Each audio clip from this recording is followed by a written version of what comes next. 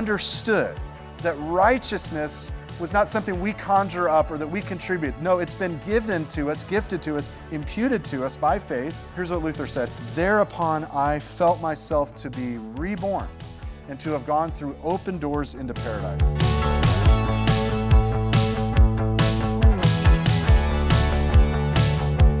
You're listening to a sermon series titled Romans, preached at Shoreline Church.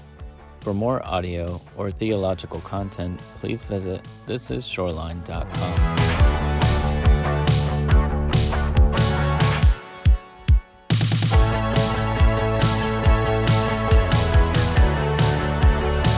Let's open, shall we, to the book of Romans. Either swipe or turn there in your Bibles.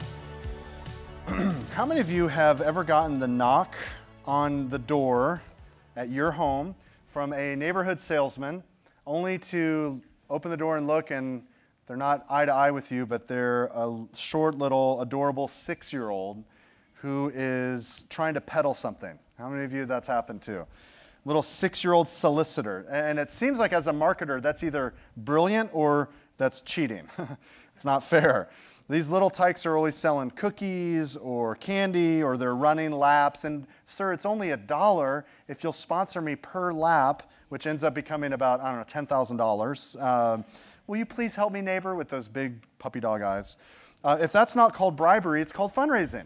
And fundraising is actually, it's become a worldwide multi-billion-dollar industry. I was shocked to learn the number one fundraising website, GoFundMe, has raised $10 billion with a B for a variety of different causes.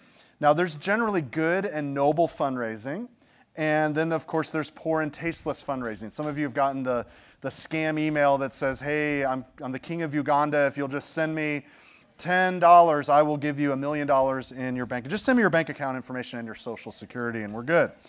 Now, of course, whether fundraising is good or bad depends on the methodology, but it also depends on how worthwhile or how important the cause is, the actual cause that you're giving to. Now, I start out with that information this morning because it may surprise you to learn that we as a church are going to study a 16-chapter fundraising letter that was written in the first century, and we're going to be studying it for the next at least 50 weeks together. But what we're going to see is that the method and the cause are both worthy and good, and arguably the most important thing that we could spend our money and our lives on. But this letter that we're going to study today, and beginning today, is so much more than merely a fundraising request. It's actually a full and sweeping explanation of the gospel. And it's one that will prove to make an indelible mark in your Christian life, as it has in the lives of countless saints for the last 2,000 years of church history. You saw some of those quotes on the opening video, but R.C. Sproul, the late and great R.C. Sproul, I had a chance in the last few weeks to go to his facility, his church grounds, the ministry grounds there in Sanford, and R.C. Sproul said this. He said, "I really do believe that if there's any one individual book out of the 66 in our Bibles, which God used to change lives more than any other, it is the book of Romans." It's happened in my life. When I was 17 years old and God had radically saved me from my sin and brought me from death to life, I opened the book of Romans and I saw that I was a sinner in need of salvation. And then kind of this crescendo of God's grace in Romans chapter 8 radically changed my life. In the summer of 386 BC, that's not when I was born, but in the summer of 386 AD actually, there was a 32-year-old teacher who walked into his garden, and as the story goes, he was overwhelmed by his sexual desires, his passions that were enslaving him. And he sat down under a fig tree, and as he was just weeping and overwhelmed, he suddenly hears the voice of what seemed to be a child nearby yelling over and over, "Pick up and read, pick up and read." Well, seeing that may be a Holy Spirit prompt, he went and found his Bible, and he opened it to the book of Romans, and his eyes landed on chapter 13, verses 13 and 14, which say this on the screen: "Let us walk properly as in the daytime, not in orgies and drunkenness, not in sexual immorality and sensuality, not in quarreling and jealousy, but put on the Lord Jesus Christ and make no provision for the flesh to gratify its desires. After that happened, here's what he said. He said, I neither wished nor heeded to read any further. At once, with the last words of this sentence, it was as if a life of relief from all anxiety flooded into my heart. All the shadows of doubt were dispelled. And so thus, transformed by the Word of God, specifically the book of Romans, this man, Augustine of Hippo, who we consider the father of the early church, he had been made new because of this book. A little bit over 1,000 years after that, it was a passage of scripture from the book of Romans that revolutionized a medieval monk named Martin Luther and eventually led to what we know as the Protestant Reformation. What was the verse? It was right in front of you if you've opened to the book of Romans, chapter 1, starting in verse 16, where Paul says, I am not ashamed of the gospel, for it is the power of God for salvation to everyone who believes, to the Jew first, and also to the Greek. For in it, in the gospel, the righteousness of God is revealed from faith for faith, as it is written, the righteous or the just shall live by faith. When Luther understood that righteousness was not something we conjure up or that we contribute. No, it's been given to us, gifted to us, imputed to us by faith. Here's what Luther said. He said, thereupon I felt myself to be reborn and to have gone through open doors into paradise. The whole of Scripture took on new meaning. And whereas before this phrase, the righteousness of God, had filled me with hate, now it became to me inexpressibly sweet in greater love. This passage of Paul became to me a gateway into heaven. Luther would go on to affirm that the book of Romans is, he said, really the chief part of the New Testament, and it's truly the purest gospel. Well, about 200 years after Luther, a man, maybe you've heard of him, a man by the name of John Wesley, he was reading Luther's preface to the book of Romans. And here's what John Wesley said, and I know it says that Martin Luther said this, but indirectly, Martin Luther had an impact in John Wesley saying this. John Wesley said, about 9:15, while Luther was describing the change which God works in the heart through faith in Christ, I felt my heart strangely warmed. I felt I did trust in Christ, Christ alone, for salvation. And an assurance was given me that he had taken away my sins, even mine, and saved me from the law of sin and death. You see the impact that this book, the book of Romans, has had in various key men and women in church history. John Stott more recently said that Romans, remains a timeless manifesto of freedom through Jesus Christ. William Tyndale, of course, instrumental in the translation of our Bibles, he urged, and I love this, he urged his readers to memorize Romans, the entire thing, by heart. We have maybe an easier time memorizing the entire series called The Office, or maybe a movie. We know all the movie quotes. Well, Tyndale said, I want to urge you to memorize the book of Romans. And here's what he said. He said, no man verily can read it too oft or study it too well. The more it is studied, the easier it is. The more it is chewed, the pleasanter it is. I don't know if pleasanter is a word, but it is true. In fact, Francis L. Patton, who's the former president of Princeton, he said, the only hope of Christianity is in the rehabilitating of the Pauline theology. It's either back to an incarnate Christ and the atoning blood, or it is on to atheism and despair. Even John Knox said Romans is unquestionably the most important theological work ever written. Now, with that as an intro, you see the importance and almost the sense of fear that I have as a pastor, the sense of awe, excitement, and unworthiness that we're going to approach or even try to attack an exposition of what I consider the most important book in our Bibles. It almost makes me want to shy away from it. We intended to teach this in 2020, and then this little thing called COVID-19 happened, so we didn't get to it. And so I'm quite excited, and it's a little bit daunting to open up this book. But as we do open the book, why was Romans written? Why did Paul initially write this book? And to understand that, you're already there, but I'd love for you to turn with me to Romans chapter 15. So go ahead and swipe or flip to Romans chapter 15. We're going to be reading starting in verse 17 until about verse 29, and I'm going to be reading from the English Standard Version. Here's what Paul says to the church in Rome. Romans 15:17. In Christ Jesus, then, I have reason to be proud of my work for God. For I will not venture to speak of anything except what Christ has accomplished through me to bring the Gentiles to obedience, by word and deed, by the power of signs and wonders, by the power of the Spirit of God, so that from Jerusalem and all the way around to Illyricum, I have fulfilled the ministry of the gospel of Christ. And thus I make it my ambition to preach the gospel, not where Christ has already been named, lest I build on someone else's foundation, but as it is written, those who have never been told of him will see, and those who have never heard will understand. Verse 22, this is the reason why I have so often been hindered from coming to you.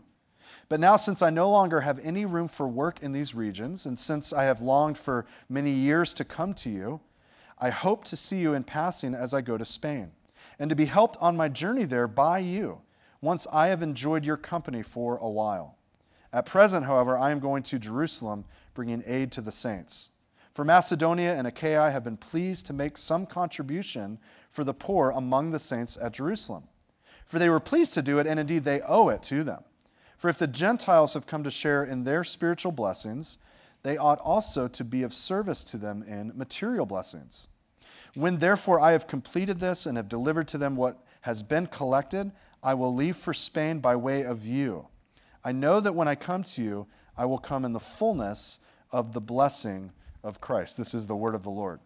Now, Paul, as we read that, Paul had been raising money for the struggling Jerusalem church, which of course had been persecuted. They were struggling, they were suffering. And he had raised money for them by going to the supporting Gentile churches. And now, most likely, writing from Corinth, which is in Greece, around the year AD 57, around the year 57, Paul had completed his third missionary journey.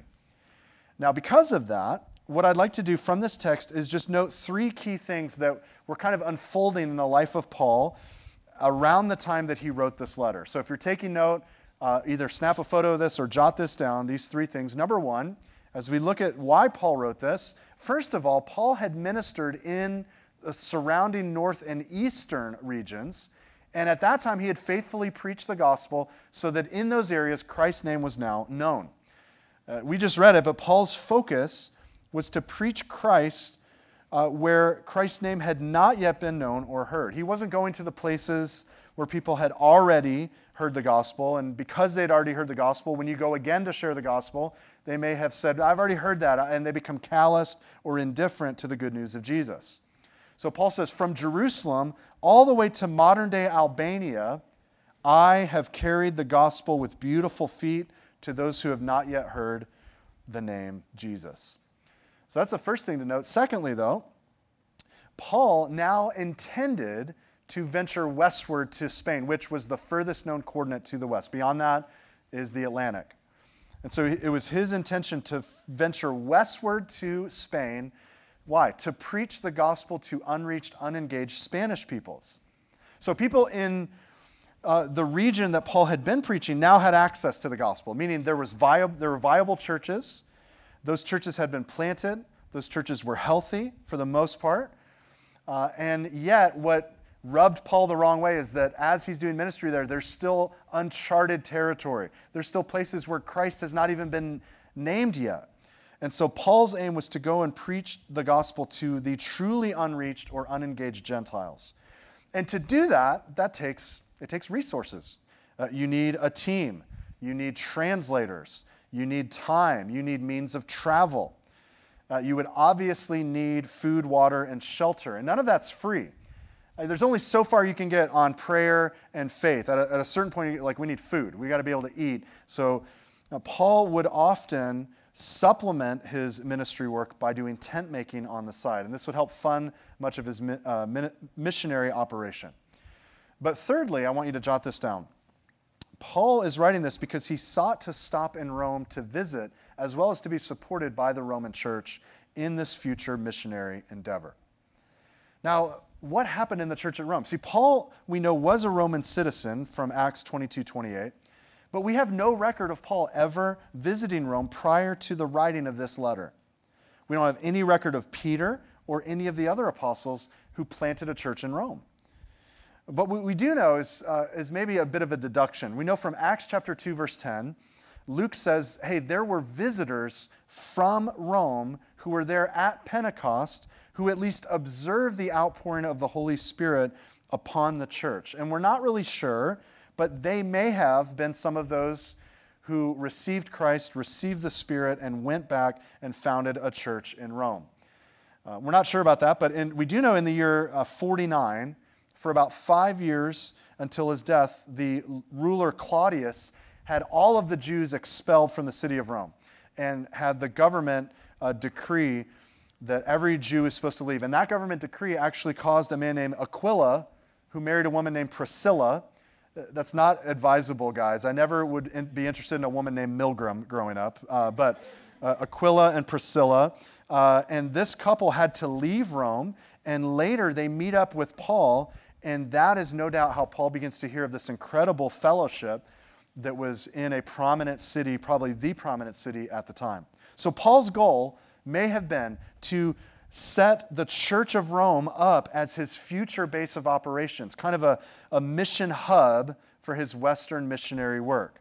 The way that Antioch, the church in Antioch, was a hub for his prior mission work. And I don't know if you know this, but we want to be a church that is a mission hub, a church planting hub that raises up church planters, that raises up missionaries. And our mission is win, disciple, and send. It is not steal, huddle, and hide. That is not our mission.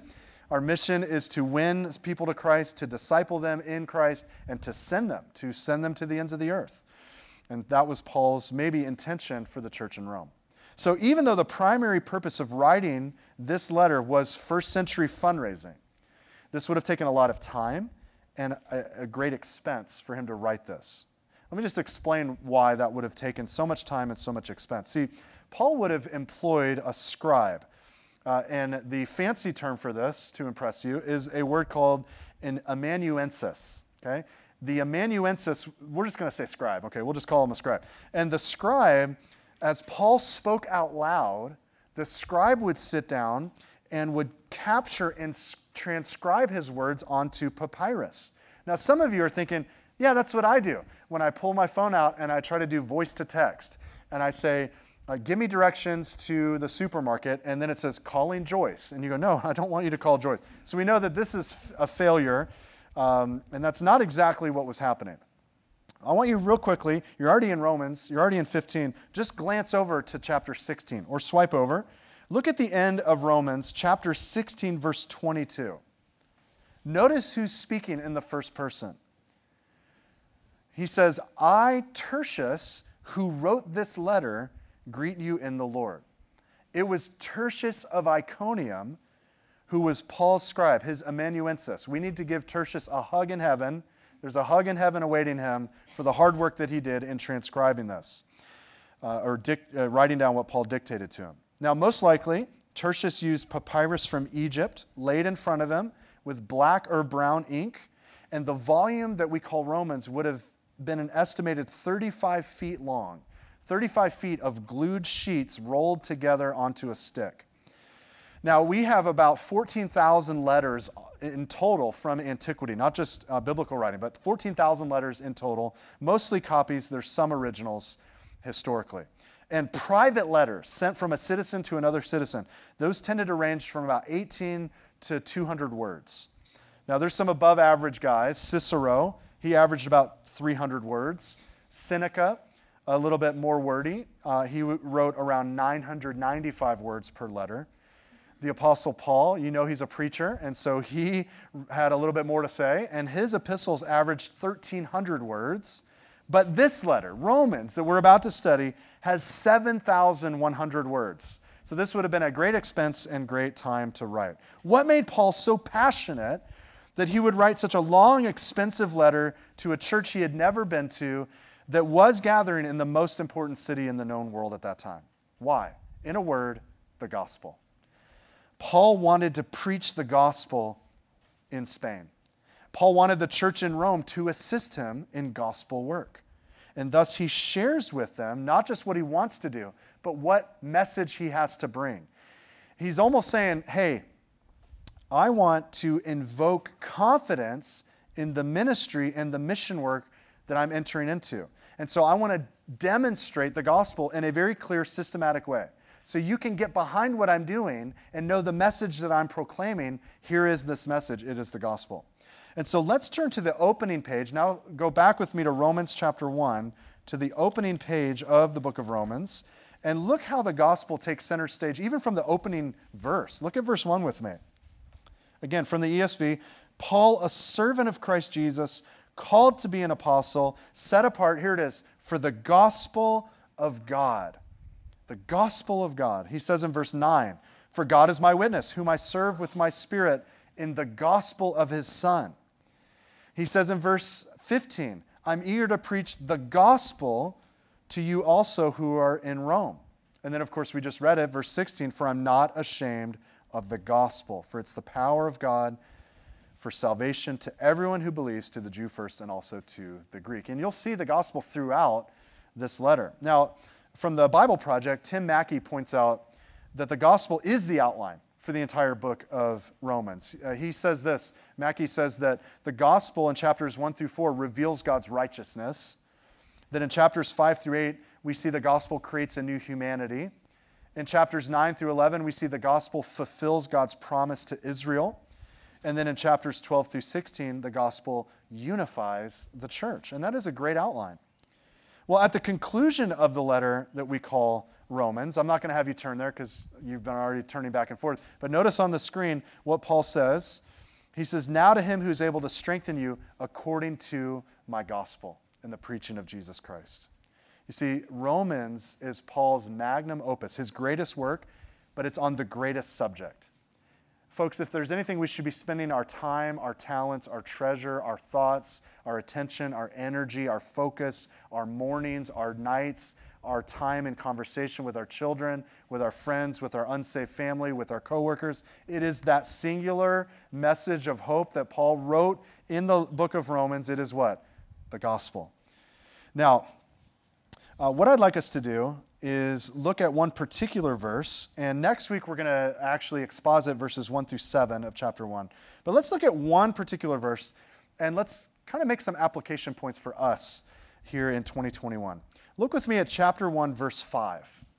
And I said this to the first service. You're probably going to highlight the entire book of Romans, but it's going to be hard to kind of set some verses aside, but I really think you should highlight or underline verse 5. He says, through whom, through Jesus, we have received grace and apostleship to bring about the obedience of faith for the sake of his name among all the nations. This was Paul's purpose. He had received grace and he had received apostleship, that is both the mercy of Christ as well as the mission of Christ, to bring about what? He says, the obedience of faith for the sake of his name among where? What does your text say, church? Among where? Among all the nations. Now, that word for nations, if you circle that word is not referring to France or Great Britain or Mexico or Canada or anyone a part of the United Nations. I know we're used to saying the word nation, and we think, oh yeah, nation is where there's maybe a border wall, or there's a river or a lake or some type of body of water that distinguishes it between one nation to another. That's not the idea, and that's not the concept that's used in the New Testament when we see nation. The Greek word is the Greek word ethnos, and this is what it means. It means actually more like a people group that's united by, and this isn't exhaustive, but by something, by kinship, by history, beliefs, or even by language. And so when we think about a nation in the New Testament, we want to think less about a national border like the United States, but think about the United States. We have within the U.S. a variety of people groups. We have native people groups. We have people groups who have come in through Ellis Island and they've established themselves in different cities. There are people groups who are a blend of different people groups that are new people groups. And so when we think of ethnos or nations, we need to think of it in those terms. So I want us to jot down three things, three ways that we can apply the book of Romans and this idea of where Paul is coming from in desiring their support in bringing the gospel to Spain. Three important application points for us. Please jot these down. Number one, the gospel is for all people. Amen? That's a message that is very timely today. The gospel is for all people. See, the glorious good news is that Jesus Christ came to die for sinners. And that is you, and that is me. And there is no ethnic people group beyond the reach of his grace. So that means for us, any discrimination, racism, or ethnic division, let's call it what it is, it's sin. Within the scriptures, we see sin. We see ethnic racism. We see Jews looking down on Samaritans and Gentiles. We see Greeks considering anyone outside of the realm of their democratic ideals as barbarian. When we look around the world today, many people groups are mistreated or they're persecuted simply because of their skin color, but oftentimes because of their ethnic background. But I love that the Church of Jesus Christ has no caste system. Isn't that wonderful? That there's no Jew nor Greek, that we are united together in one new body. And Jesus commands us as this new body to go and make disciples, here's that word again, of all nations. And when we look in Revelation 7:9, we get this glorious glimpse of a day I can't wait for, where it says there will be a multitude that John observes from every nation, there's that word, every ethnic people group, tribe, and tongue. In this glorious expanse of God's people, there is a representative from every people group. So when we look around the world today at the approximately 7,400 people groups that are considered unreached, we realize, wow, the gospel is for all people. It's not just for one particular type of person. It's for all people. The gospel is for all. Jesus died for the Pashtun of Afghanistan and for the Hakka of China. The gospel is not too short to save the Uyghur people or the Rajput or the Khmer of Cambodia or the Ansari of India. So we can be encouraged today that the gospel is for all people. If you're here today like, well, this is only for that type of people. No, the gospel, the good news of Jesus Christ, dying in our place, taking the punishment that we deserve, bearing the wrath of God so that we could be made new. That good news is available for you this morning, no matter what your ethnicity or your background. Great news. Well, secondly, that leads us to our second point, and that is that the church's mission, our mission, corporately, must expand beyond simply reaching the lost, which is a good first step, but it must go beyond that to providing access to the gospel. What's the difference? This was very insightful for me as being a part of Engage Global in the last few years. Here's my point. Paul could have camped out in Corinth and just pastored many people. He could have done that. He certainly could have maintained a long tenure going around and just encouraging and equipping the existing churches and just strengthening the established churches to reach more lost people in their region. He had already established many churches. Elders were raised up. Most of these were healthy churches. He could have just made the circuit every few years, every few months, and just done that kind of work. But do you see why he didn't? Why didn't he do that? Because there's a significant difference between reaching lost people who have access to the gospel and going to pioneer in regions where Christ is not even named. You and I know this. We live in a very reached culture. In other words, we have access to the gospel. You and I can go to the bookstore. Are there any Christian bookstores left? I don't know. We can go to the bookstore, we can go online, and we can get a men's 42-year-old devotional Bible, right, for white-collar workers. Ladies, you can go and you can pick up the women's stay-at-home mom devotional Bible for moms in their early 20s. Like, they have every single type of specific Bible translation, and it's available to us. We have access. But do you know that there are places on the globe today where the name of Christ, there's not even a word in their language that is yet discernible to understand the word gospel or the name Jesus. In fact, it's estimated, here's some stats, out of the just under 8 billion people alive in the world today, 3.23 billion of them live in unreached people groups who have little or no access to the gospel. According to the Joshua Project, there's actually approximately 17,446 unique people groups in the world. And as I just mentioned, 7,400 of them plus are considered unreached. And by the way, that's 41% of the world's population. Now, the vast majority, 85% of these least reached groups exist in what we call the 1040 window. And here's what really rubs me is that less than 10% of missionary work is done in the 1040 window. So I have friends that want to move to this part of Europe or that part of Western culture. It's like, great, yeah, we need to have more planners and more churches and reach more lost people, but let's begin to send people to the unreached area, to the place where very little mission work is done. And so we have a lot of work to do. There's lost people in each and every generation, so churches are needed to win, disciple, and send, but providing access is something that Paul was seeking to do, and it's something that we as a church need to be a part of, and thankfully, by God's grace, we are. Our mission focus at Shoreline is church planting and unreached people groups. That's where we have unashamedly made our laser focus as a group that's, as a church that supports outside missions. So, third point I want you to jot down. We talked about the gospel in a grander way, and then we looked at the body of Christ. Now let's look at individually. What is our job, our role? Well, every Christian, number 3, has a unique and needed role in global gospel work. Don't turn there, but at the conclusion of the book of Romans, I'll give you a spoiler alert, it's going to be 52 weeks before we get to it. So at the end of the book of Romans, we get a list of 29 people, and 24 of them, Paul calls them by name.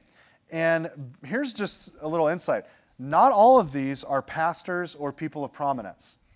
Paul is writing to men, to women, to moms, sisters, relatives, slaves, and servants. And these people are all referenced and greeted by Paul. And he's greeting them because they were instrumental in supporting Paul's ministry to the Gentiles. So when we talk about advancing the gospel globally, you and I have a couple different roles to play. And I'd love for you to jot these down. Now, don't thank me later. These are not me. These are completely ripped off from Engage Global, and it's that good. Okay, so let me reference what Engage Global talks about. These are different roles that we can play. Okay, some of us, number 1, are goers. Now, let me just pause on that point. We are all called to go and make disciples. Amen? That's part of the Great Commission. We don't just go, well, that's just for people in Kenya. They can go. We can send them. That's only for them. We're all called to go. We're, all, in a sense, all on mission. But here's what I mean by goers. What I specifically mean by a goer is someone who packs their family up and they cross a physical barrier to go into a new place, or they cross a language barrier, or they cross great cultural barriers, or all of those, and they have to obtain visas and they have to travel to an extended part of the world with beautiful feet to bring the good news. That's what I mean by goers. And not all of us are goers. But I do want to say some of you, especially young people, who you've been praying about your future, you're open to maybe missions, maybe ministry, maybe college, you're not sure what God has for you next, but there's a stirring and a desire. We want to talk to you. We want you to be raised up and sent out. And that kind of brings us to our second thing. This is where many of us are called to be senders. That doesn't take away from our need to go and preach the gospel. I don't do that. I just send. No, we all take the gospel, but some of us specifically send.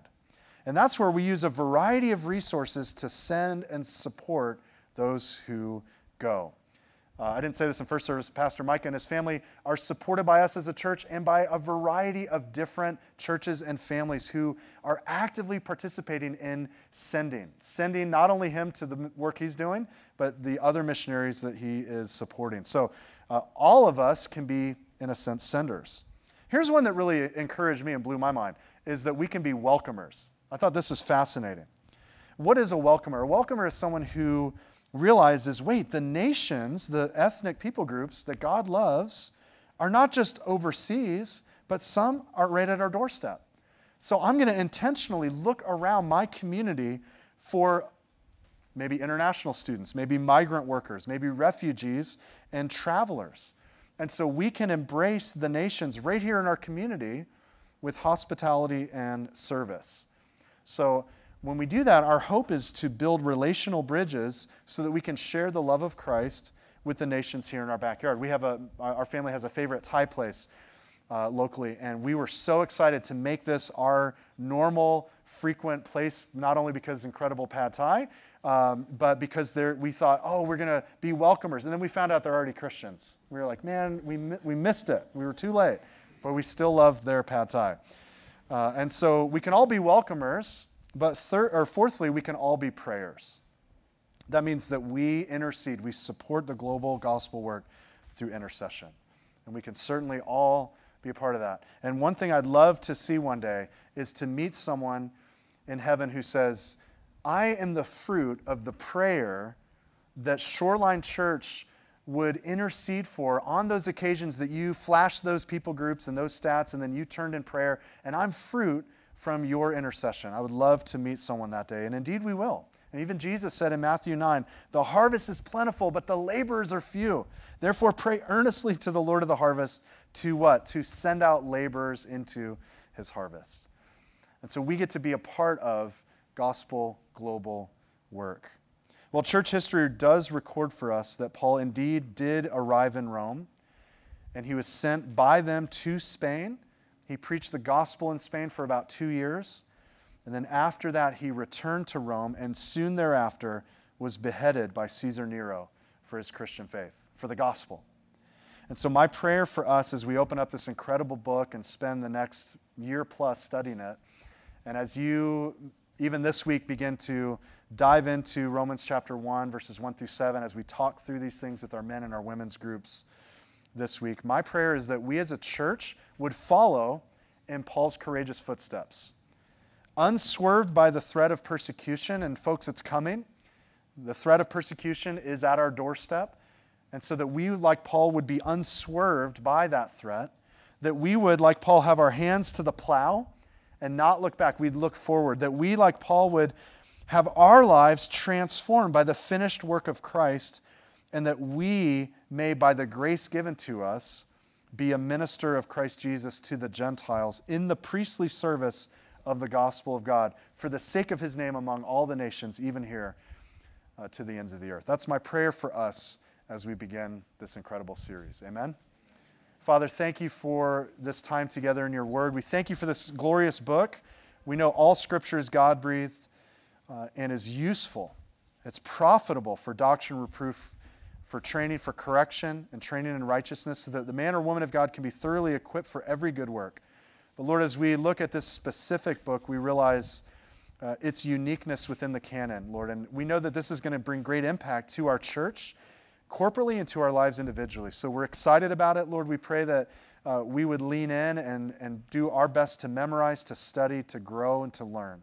Lord, we thank you for the impact this book has had throughout church history on men and women of the church, and we know it's going to have a great impact in our lives. So help us, Lord, to look forward, to advance the gospel, to not shrink back in fear, no matter the threat, that we would stand firm, even with the spiritual threat of Satan, Lord, that we would stand firm, because you are our mighty fortress. So we thank you, we worship you, and we trust you. It's in Christ's name we pray. Amen.